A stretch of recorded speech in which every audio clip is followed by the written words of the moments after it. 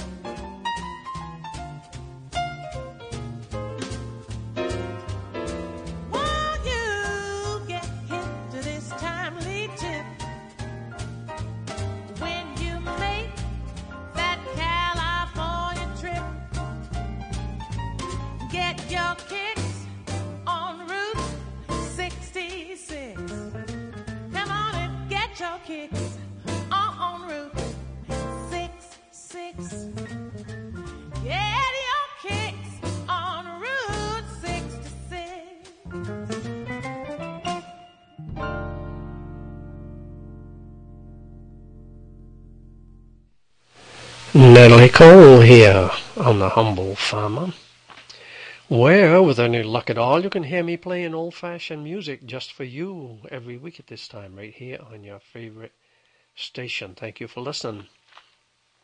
Because Natalie Cole would have had to live in the shadow of Rita Cash from Rockport, Maine, had Rita Cash been on records, because, well, I think she could cut Natalie Cole. Oh, yes. Anyway, time for a rant here. You know that my favorite course at grad school was psycholinguistics. I watch screaming children in stores today, and because I know how behavior modification works, I know why the child is screaming. You can read about how to extinguish an undesired behavior in children in a book written by Booth Tarkington back around 1914, 1912. This book is called Penrod Jasper. And if you Google Penrod and Papa Please, it'll turn up. It's a very funny book. You can read this little excerpt from it. It's very true. Booth Tarkington knew a lot about people. I believe I can shape the behavior of a child or an animal because it is science. And the difference between science and theology is that science works. You can bet money, hard dollars, that you can make your cow paw at the ground like a dog and moo on command when you snap your fingers or whistle or wink. And you can make a few bucks if you can find a sucker who'll bet you that you can't.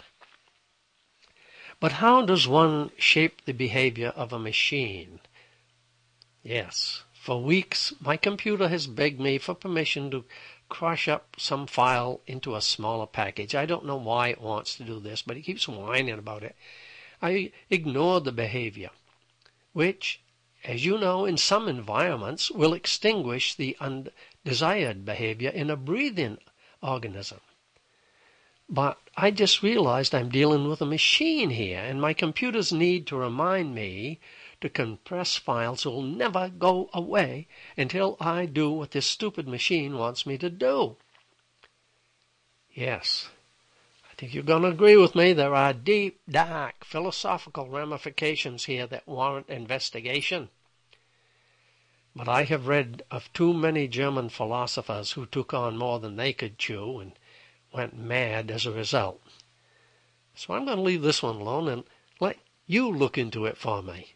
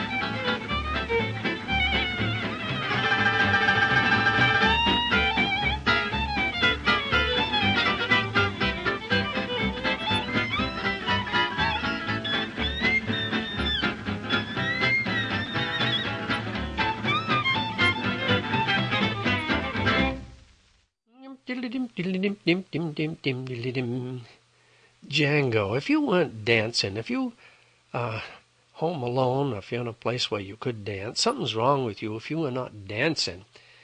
Okay, if you're sick in bed, that's different. But I should think that kind of music make you want to get right up and dance. What I do is I do arm things with it. Up with the arm, out with the arm, down with the arm, dum diddly dum dum, up with the arm, out with the arm. And I get a little exercise while I'm listening. Great things. Thank you for listening. I'm glad you like this kind of music. Our topic today is fashion. Let us begin. Let us begin by speaking out against those horrible high-heeled shoes that women feel they need to wear. Every ad you have seen on television shows impressionable young girls strutting in back-breaking high-heeled shoes. Ah! Do you ever see in the ads a 40-year-old woman being told that she'll lose her job if she doesn't wear them? And then, years ago, there were the days when women's waists were constrained by those laced-up things.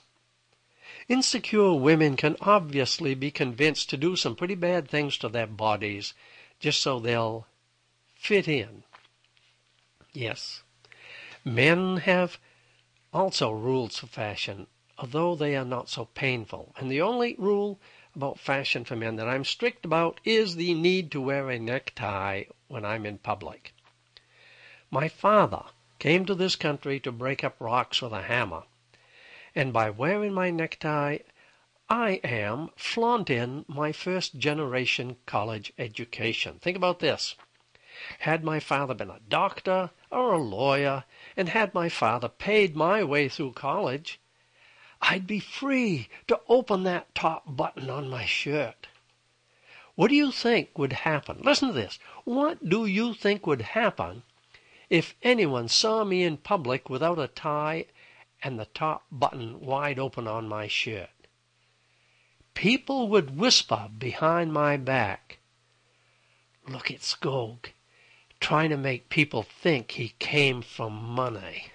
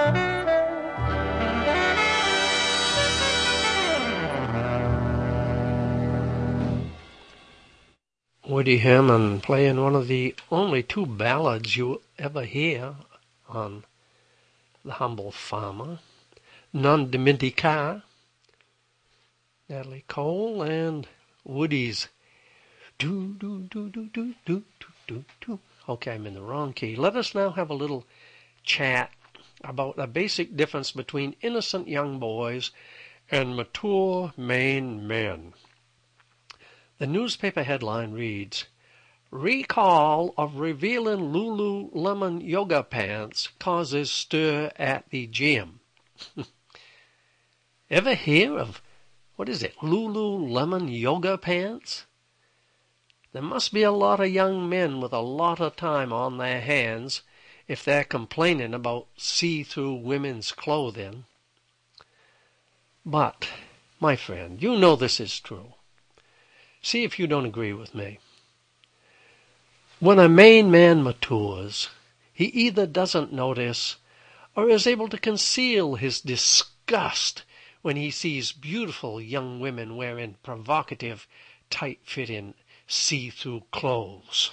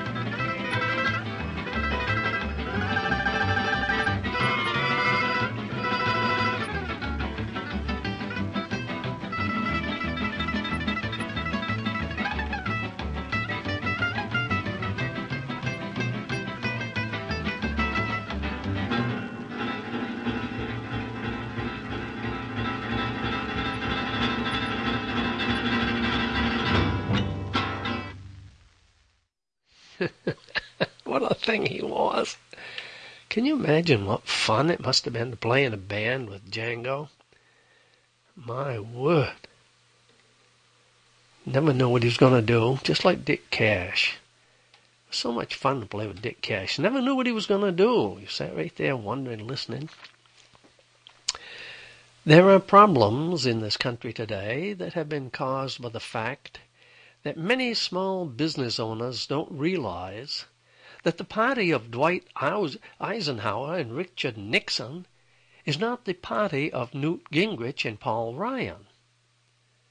Although Eisenhower warned Americans against the military-industrial complex, do you think he'd be surprised to be here today and look around and see how many people were listening?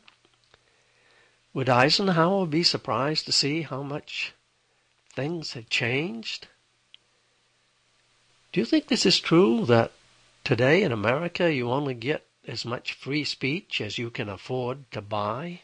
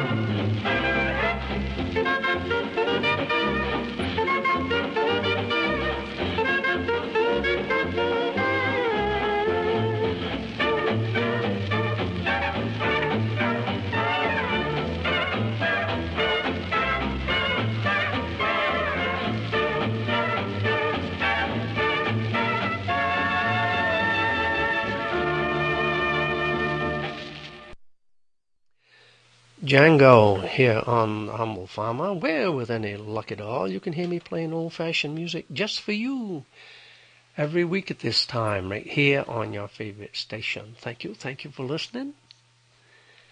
Love to hear from you. I am thehumblefarmer@gmail.com.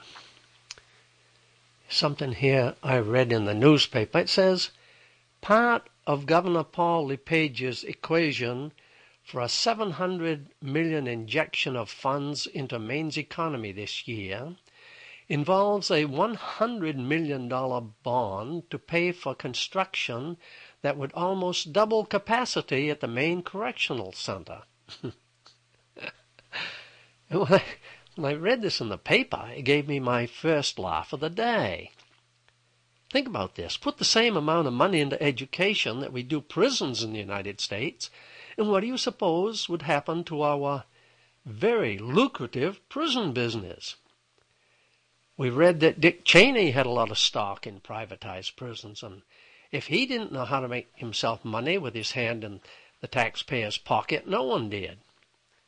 There's a lot more money to be made by putting people in prison than there is in sending them to school. Even worse, too many overly educated people vote for Democrats.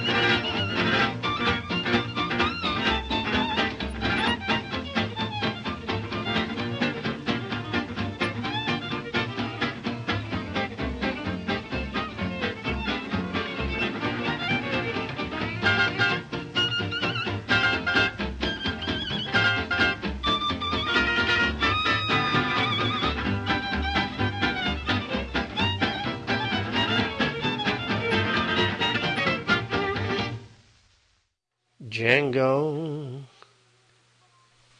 And if we're lucky, my wife Marcia, the almost perfect woman, will not come in here and carry on the agitated conversation that she is obviously having outside the door.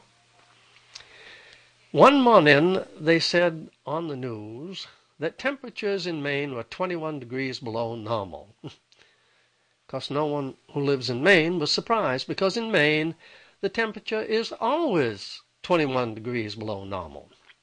Maine people take it for granted that the normal temperature in Maine is 21 degrees below normal. And this is why you can come to Maine and pay over $1 million for a small house lot on the ocean if you're lucky enough to find one.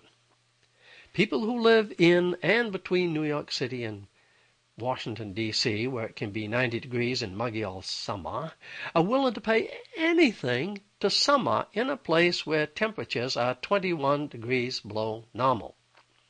And as anyone who's been to St. George, Maine knows, when you live right on the edge of the salt water, in the summer, it is 15 degrees cooler than it is 10 miles inland, where it is only 21 degrees below normal.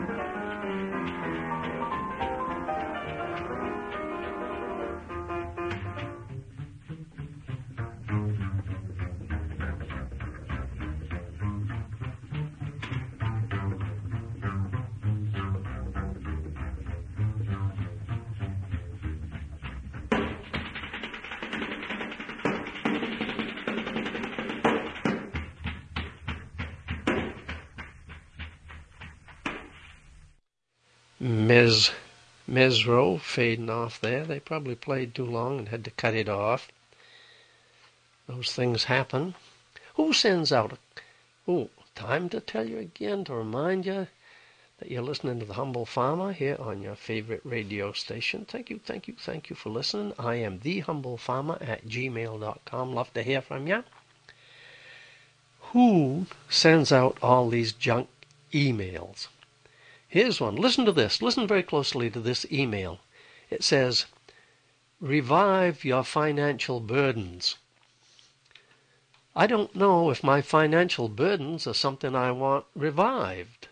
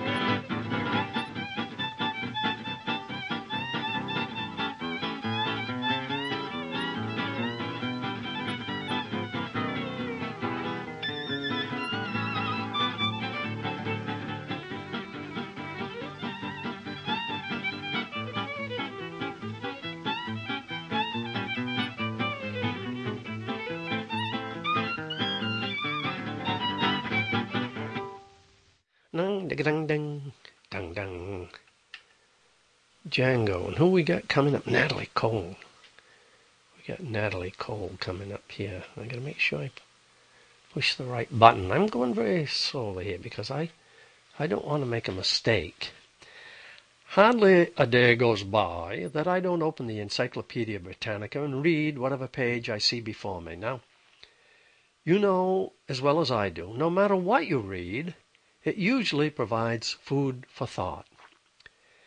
And the other day I read that 70% of English villages are known to have already existed in 1086. And the people who live in these villages know this. Many years ago I got in a taxi in Athens. I was talking German to the driver. It was the only language we could communicate in. And the driver said, "This is the coldest winter we've had in this town in 2,500 years. Of course, they enjoy saying things like that in towns in Europe. The frames were raised on my house on May 11th, 1811.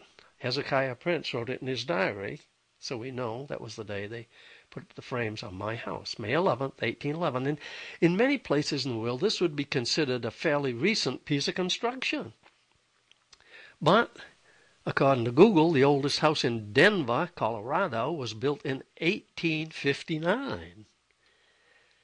I seldom ride down to St. George from Thomaston without looking over to the point of land where my great-great-great-great-great-grandfather, Moses Robinson, lived in 1734.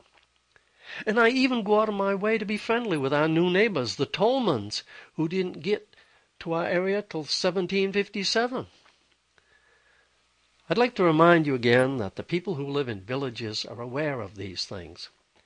I once mentioned to a man from Lindisfarne that some of my ancestors visited his town on June 8th, 793, and he said, "Oh yes, we're still talking about it."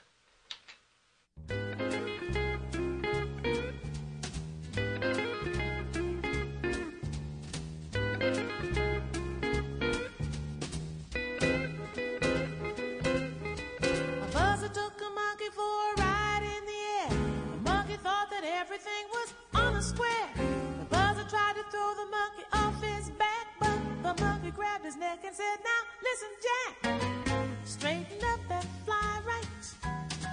Straighten up and stay right. Straighten up and fly right. Cool down, Papa, don't you blow your top. Ain't no use in diving. What's the use of jiving? Straighten up and fly right. Cool down, Papa, don't you blow your top." The buzzer told the monkey, "You are choking me. Release your hold and I will set you free." The monkey looked the buzzer right dead in the eye and said, "Your story's so touching, but it sounds like a lie.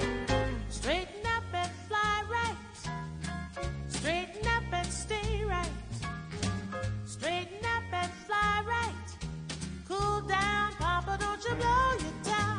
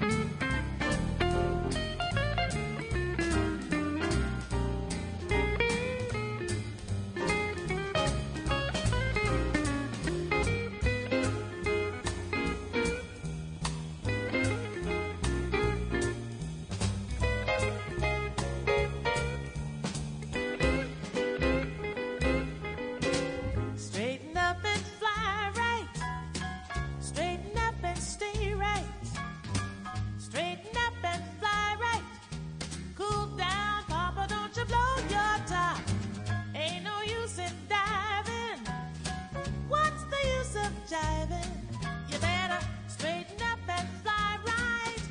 Cool down, Papa, don't you blow your top. Fly right. Natalie Cole here on The Humble Farmer. Now if I can find which button I'm going to push next. You see, let me try. That looks like a good one right there. You've seen it? A photograph of an elderly man who holds a pair of glasses in his right hand. He gazes thoughtfully at the camera, chin resting pensively on a knuckle. If you think about it, you've seen dozens of these pictures. Textbooks are notoriously full of them. As medical practitioners or patrons, portraits of these great men in a familiar pose adorn hospital corridor walls. But why this ubiquitous clenched hand, always 3 or 4 inches below the nose? Is it that many of us never outgrow our need to suck or nibble at a pacifier? Listen closely, because the other day, while taking my picture, my wife Marcia, the almost perfect woman, explained it quite nicely. Marcia said, "Oh, why don't you put your hand up there to hide all those ugly old chins?"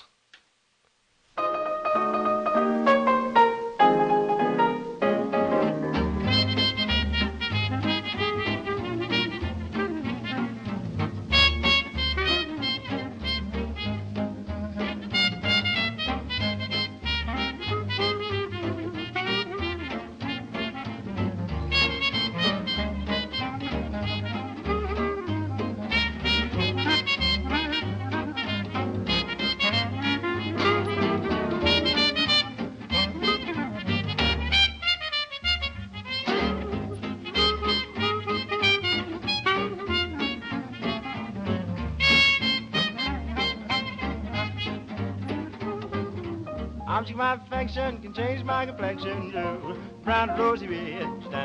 Anytime she holds my hand, tell me she's mine. Finding news there, many girls who can thrill me and some who can fill me with dreams of happiness. But I know I'll never rest until she says she's mine. Oh, baby, all mine too. I'm not afraid that she'll leave me, for she's not the kind to be unfair. But instead I trust her implicity. She can go where she wants to do what she wants to do. I don't care. The object of my affection can change my complexion to brown rosy red to do. Anytime she holds my hand and tells me she's mine.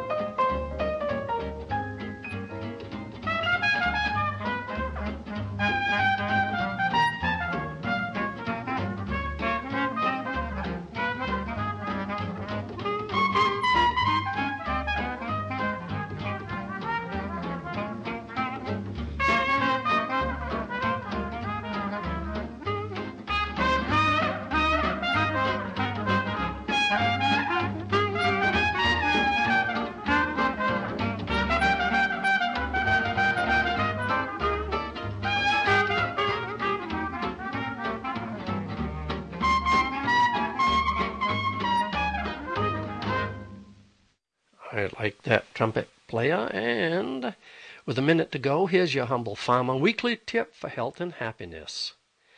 My wife Marcia, the almost perfect woman, looked up from our neighbor's newspaper and said that the oldest man in the world had just died at the age of 115. Of course, many of us would like to know his secret for a long and happy life, so, of course, I asked Marcia to read more. She said, "He never married."